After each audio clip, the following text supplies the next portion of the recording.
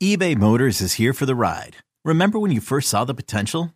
And then through some elbow grease, fresh installs, and a whole lot of love, you transformed 100,000 miles and a body full of rust into a drive that's all your own. Look to your left. Look to your right. It's official. No one's got a ride like this. There's nothing else that sounds like, feels like, or looks like the set of wheels in your garage. With over 122 million parts, you can make sure your number one ride or die stays running smoothly. So there's no limit to how far you can take it. Brake kits, turbochargers, engines, exhaust kits, roof racks, LED headlights, bumpers, whatever your baby needs, eBay Motors has it. And with eBay Guaranteed Fit, it's guaranteed to fit your ride the first time, every time, or your money back. Plus at these prices, well, you're burning rubber, not cash. Keep your ride or die alive at ebaymotors.com. Eligible items only. Exclusions apply.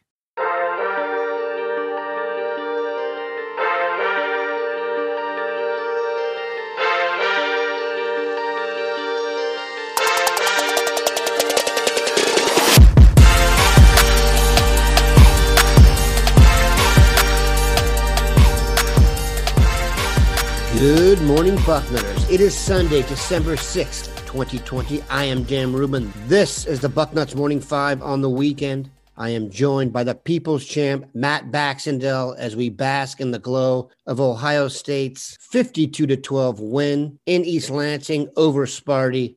Bax, how goes it on a Sunday? Well, after Ohio State finally put together what appeared to be a much more complete performance, I would say certainly for the first time this entire season, really. I think we're all probably in a little happier mood than we've been on some of these Sundays where we've been more than a little nonplussed about the way things went in the second half of the games on defense. So this is the happiest Sunday I've had so far after an OSU game this year. If you had used the Bucknuts roundtable, the staff prediction was 46-18. It finished 52-12, so you'd have nailed the total exactly. You'd have had the over and the Buckeyes. Let's talk about that, Bax. They did not let their foot off the gas. There was not the second half crumble. In light of the fact that they were playing with three non-usual starter offensive linemen and their general depth was hit, what kind of statement do you think this makes for the rest of the country when Ohio State can do this with a limp? Well, I think this is a huge thing for Ohio State. This is the first time that you can really look at the roster and say, wow, they're missing a quarter of their scholarship players, and they still went out and won by 40 points. This is the kind of game that's a little bit more unimpeachable to criticism that they've sort of been getting the last 4 or so games this year before this happened. The reality is they're missing 3 of their 5 starters on the offensive line. 4 of the 5 were playing out of the normal position. Really, Wyatt Davis was the only guy playing on the offensive line in the spot he's been at all year. You're missing Tuff Borland on defense, who was essentially the quarterback. You're missing another starter in Josh Proctor. And then they went out and absolutely dominated. You cannot give enough credit to Justin Fields and this revamped offensive line for the way they played yesterday. I think it's not just that they played okay. They ran for 322 yards behind a makeshift second tier or third team even offensive line. If you're talking about the fact that Max Ray was actually on the third tier of tackles before all this hit. So, this is the kind of win that's going to easily allow the committee to say, yeah, that's the number 4 team and they're not dropping. There's no real debate at this point that Ohio State's going to fall out of the top 4 based on that performance yesterday. And really, it was the first more complete performance that we've seen from them all year.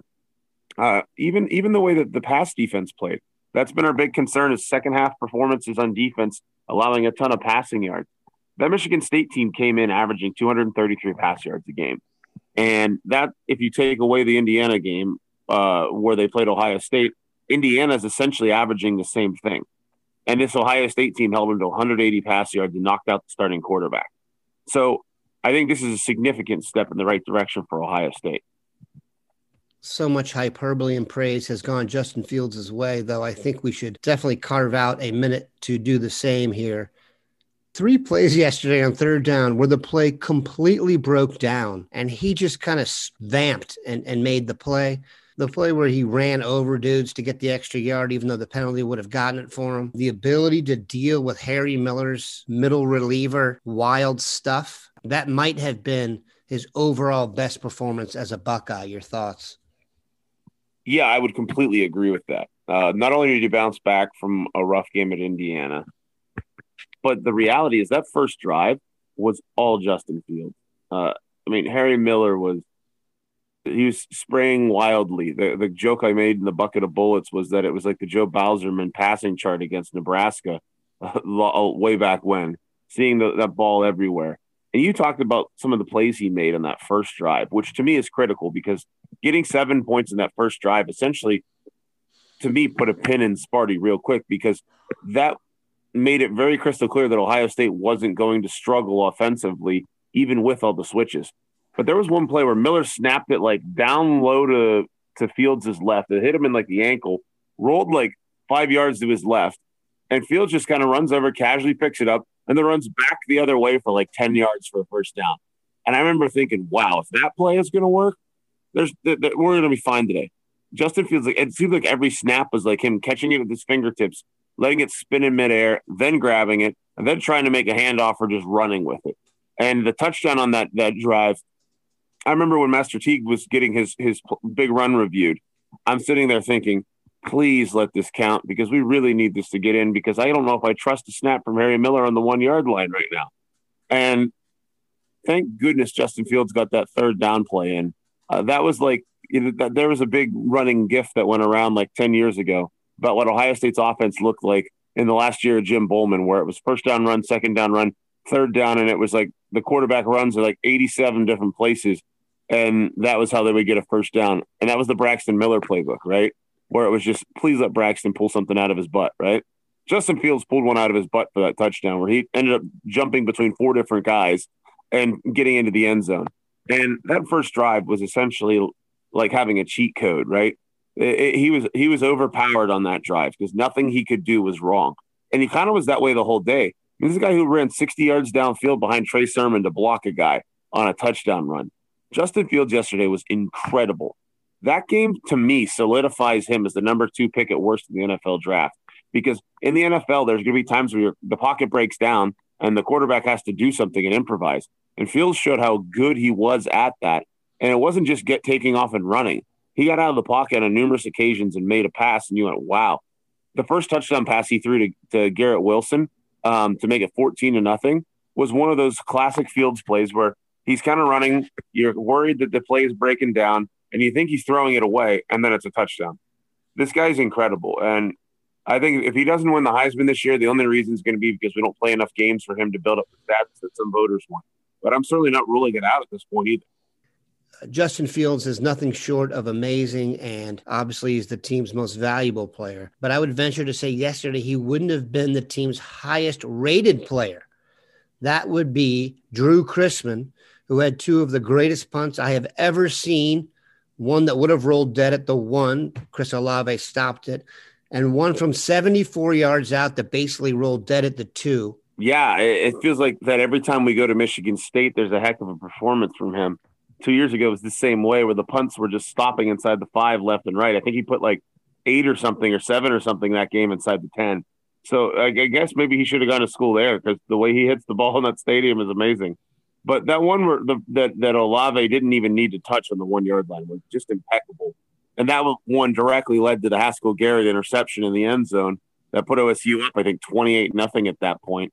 Look, when you get special teams like that, I mean, it really helps. And in the modern day of football, people like to ignore the field position game just because offenses have become more explosive than they were 15 years ago. But the truth is, when you have a weapon like that, I mean, you totally change the way the game is played.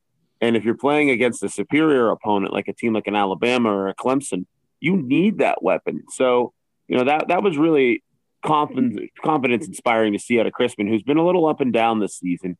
And I honestly think yesterday was a good day for Ohio State on special teams. I mean, they covered for the most part well. There was one kickoff return outside the 35, and that was it.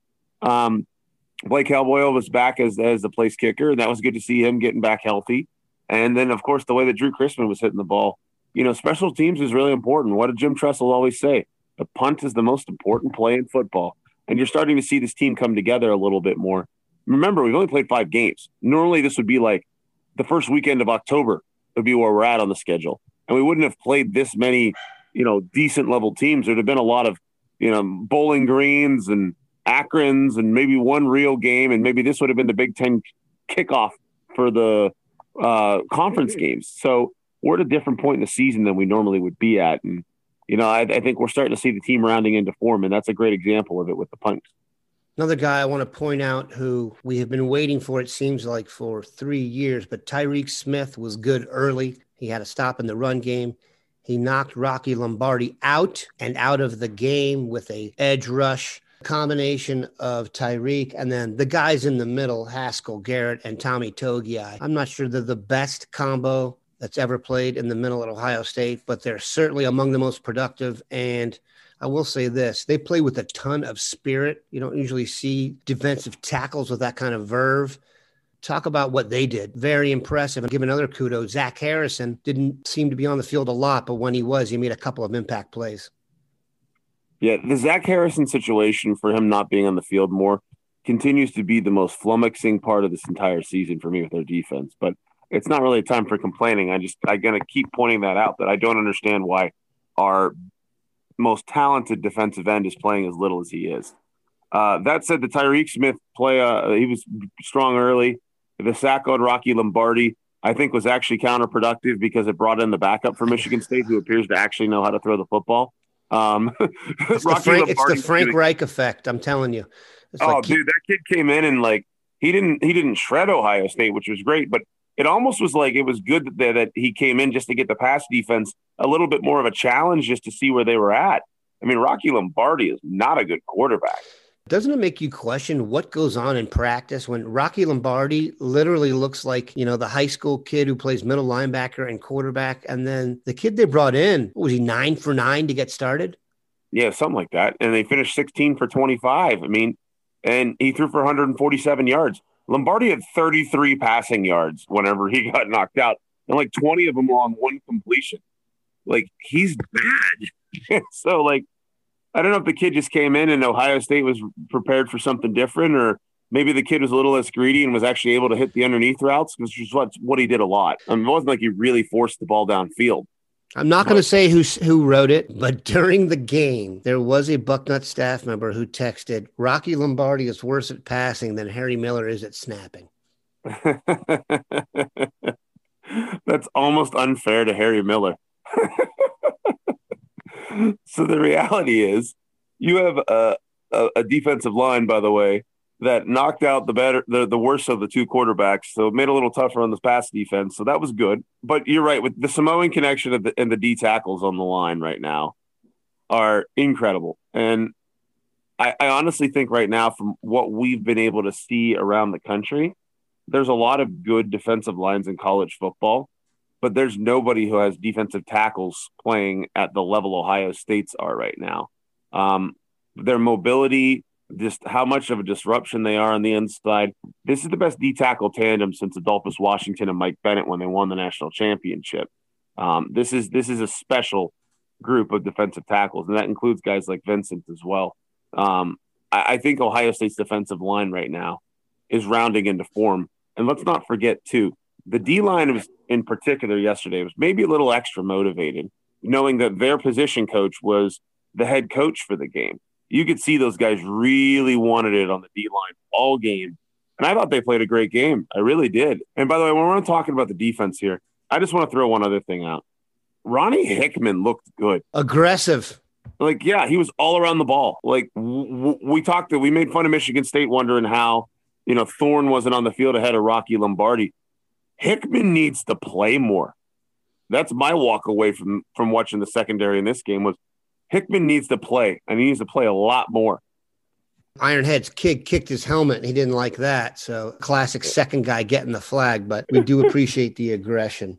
We're going to take a quick break, come back, and try and put this in some kind of national perspective. Introducing the two-way V4, where groundbreaking fuel cell technology meets fresh foam cushioning for the ultimate performance. With fuel cell, each step feels explosive, delivering unparalleled energy return. Paired with fresh foam, experience maximum comfort throughout the game. Its lightweight textile upper offers support and breathability without sacrificing agility. Whether you're hitting the clutch shot or locking down the opposition, the two-way V4 gives you the tools to play at a high level. Learn more and purchase the two-way for yourself at newbalance.com. Okay, we are back. Oftentimes on the Sunday edition of the BM5, we go through some scores from other games that mattered. There really weren't a ton that mattered yesterday. Texas A&M won, Florida won, Alabama won convincingly. Where do the Buckeyes stand in the grand scheme of things from a national perspective right now? Win and they're in the playoff, period. For all of ABC's bleeding yesterday, that Texas A&M had a good win over Auburn, that they really ought to get consideration for the fourth spot. That's idiocy. First of all, Auburn's not good. Like, this is the usual SEC selling us on a 5-loss team that's supposed to be good, but schedule or something. Second of all, Auburn was beating A&M down the stretch. Third of all, Aggie struggled with LSU last week, and we saw what happened when LSU played a real team and Alabama murdered them yesterday. So Aggie's not part of this discussion, right? The only SEC team outside of the top 4 right now that has any prayer is Florida. And Florida does not have a prayer of beating Alabama right now. Let's be real blunt. So right now, Ohio State wins whoever the heck they play this week, and then they can win the next game, get 7-0, and they are in. Full stop, end of the story. That's all we have to really talk about here. They could add another Big Ten foe into the spot. That decision would have to be made by Wednesday at 1 p.m. They could not play the game. I don't believe that will happen. It doesn't feel like there's another team to fit in there, and it just doesn't seem to make much sense to do that. So it means Ohio State will not have the requisite number of games needed to make the Big Ten championship game. However, there does seem to be some growing belief that the conference will alter their goofy ass rule and let Ohio State into the Big Ten title game against Northwestern with 5 games. Couple things. One, I'm not asking you to play doctor on TV here or doctor on the pod. Do you think Michigan will be available to play next weekend? And if not, how do you see things going down? Well, I think it's pretty indicative of everything that we're all sitting here not expecting the game to happen with our rivals in Ann Arbor. It's very 2020. It's the most 2020 aspect of this season maybe yet, where we're just like, at the start of the year, the running joke was they weren't going to play us because they had COVID, because they didn't want to take a beating. And now here we are, and they have some COVID and they don't want to take a beating. So it's like almost prophetic how this is playing out. And for all the people on the Michigan side of things who were so offended that anybody would dare insinuate that they would back down from a challenge, well, this is what their message boards have been begging for a month and a half. So the fact they were the ones who didn't want to have a season, because you can go on to the Michigan sites back in August and say they don't, and you can read their posters. They say they don't want to have a season because they don't want to lose to Ohio State. And here we are at where the rubber meets the road, right? And they're not going to probably play the game because they have some COVID cases. And now, honestly, I think the administrators and Jim Harbaugh want to play this game. I do. For all of Jim Harbaugh's flaws, he's a competitive guy, and I know he wants to play the game. But I also think the kids on his team have checked out on the season. You've watched them play at all this year. They haven't shown any enthusiasm whatsoever. I'm sure they were not exactly being cautious with their exposure this past week, and I don't expect them to play. I really don't. And now the thing is, Kirk Herbstreit's comments that he made this past week about it, them waving the white flag and not playing because of COVID, I think puts a lot of pressure on them. They're going to have to be very transparent on their numbers of players, all this other stuff. And if their excuse is, well, we don't think we'd be able to be competitive because we're missing a lot of guys from, position groups or whatever, my response to that is Ohio State was missing 4 freaking linemen this week, and they still played. They were missing 5 starters, and they still played. Suck it up and come get your beating if you have the kids to do it, period. But they're not going to. That's just my humble opinion. They're not going to because they don't want any of this smoke. So this leaves Ohio State in a bit of a precarious position. Right now, the only other team in the Big Ten that looks like it's going to be available to have a game is Nebraska, as Minnesota supposedly has a really significant outbreak on their program right now, and they probably aren't going to be able to play this week. However, we've already played Nebraska, and honestly, again, this would be the most 2020 thing ever if we had to play somebody twice and it wasn't even in a championship game. I'd feel really bad for Nebraska that their season shapes up this way. But I think there's a solution to this. I think that right now, if Ohio State and Nebraska are the two teams that are untethered in COVID, then I think there's an easy solution. You see, Ohio State missed the opportunity to play Maryland this year. I mean, it was Maryland's fault, by the way.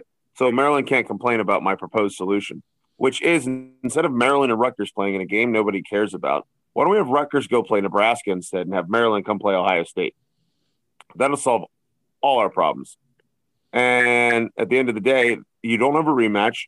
You get one of the last remaining division games in, and then Ohio State meets that minimum arbitrary, idiotic threshold the Big Ten put out there, not really understanding what was going to go on with this season. That way they don't have people complaining and whining that they changed the rules for just Ohio State, even though that's just what the ACC did to make sure Clemson and Notre Dame ended up playing each other. And then we don't have to worry about any of this flim-flammery going on and anybody trying to act like the Big Ten is in the tank for Ohio State, when if you know anything about the Big Ten, you know that Ohio State doesn't have enough sway in this conference for its relative achievements.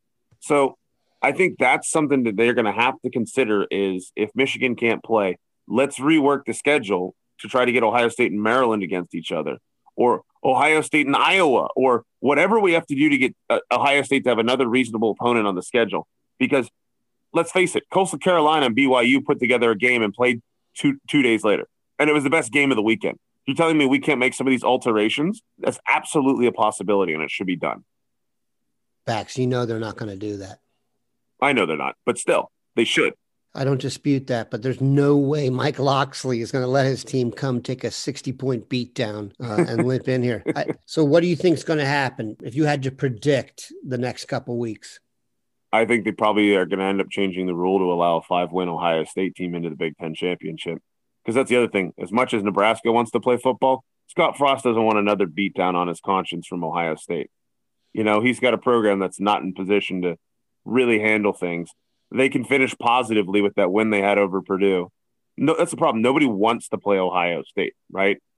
Like, there's nobody here, like, bending over backwards for the opportunity to play Ohio State in the Big Ten, because Northwestern's got us lined up as the conference title game opponent, assuming they can beat Illinois. And then after that, like, everybody else in the league either stinks or has already played us. So I would venture that Ohio State is going to get into the Big Ten championship with 5-0 as their record. I think the Big Ten will change the rule. Barry Alvarez has already talked about it openly, saying, you know, we as athletic directors need to consider that. And the reality is Fox does not want Indiana with their backup quarterback as the Big Ten East representative against Northwestern in the Big Ten championship. The TV ratings will suck. And it's also very simple that we all know Ohio State's the best team in the conference. So there should be understanding of the fact that we're in 2020, this hellscape of a year, and they need to alter that minimum rule to make sure Ohio State gets in, because that's the conference's best team. Your best teams are supposed to play for the conference championship. And if Ohio State doesn't get in, this is going to be a championship game like the one they had in 2011, where Wisconsin got in as the third place team in its division because of NCAA stuff happening in front of them with some other teams. And end of the day, everything was 2012 was that year. Now they went out and they decked Nebraska. They scored 70 on them. But the reality was that Ohio State and Penn State weren't able to get in because of NCAA repercussions. And that was kind of viewed as a cheap championship game. They don't want that. They want to be able to give a showcase for the conference that makes the league look good. They want undefeated Ohio State versus one-loss Northwestern. That's what they need, frankly. So they're going to change this rule. Barry Alvarez usually gets what he wants in this league, and he's already been on TV yesterday talking about how they need to change the rule to make sure that they show that the best of the conference is in. And I expect that to happen. So I expect Ohio State not to play again for another week and a half, or 2 weeks, I guess, at this point. and then play in the Big Ten championship against Northwestern. Barry Alvarez has come out and said that he is doing that for one reason. When a team makes it to the college football playoff, it is a financial windfall for the conference they are in. The pandemic has kicked everybody's financial status in the nuts. Any chance you get to make some serious cash for the conference, they need to attack that aggressively. And I really do think that's the reason they'll flip the rule, because it'll put Ohio State against Northwestern. They will whack them and be on their way to the college football playoff. What do you believe will happen on Tuesday night? Well, I think nothing's going to change in the top four. I think Alabama's the number one team, rightfully so. They've been the best team so far this season.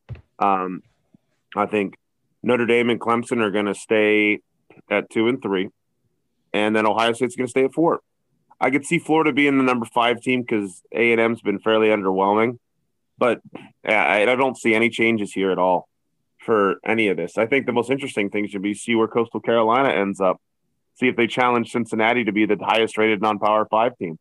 But there's not going to be a lot of shakeup, and there won't be till championship Saturday at this point, because I think Alabama has Arkansas. They're going to murder them. Notre Dame and Clemson are already lined up for their showdown. And then Ohio State, I don't know if they're going to play next week. They probably won't, based on what we've all been talking about. So the top 4 aren't going to change. And, you know, the biggest question is going to be what the top 4 looks like after the championship games, because you have that Clemson versus Notre Dame factor going on right now. So, well, I guess we'll have to see, but it's gonna be real interesting to see how things shake up championship weekend after a very static year. There haven't been any big upsets that have really changed much this year. You know, like we start off with Alabama, Notre Dame, Clemson, and Ohio State, and that's how we essentially have been the entire time. I don't think there's any chance Ohio State drops out of the top 4. It is all systems go. We appreciate Bax stopping by and making time on a Sunday.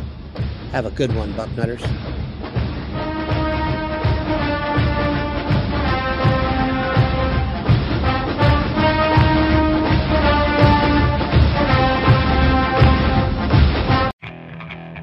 Okay, picture this. It's Friday afternoon when a thought hits you.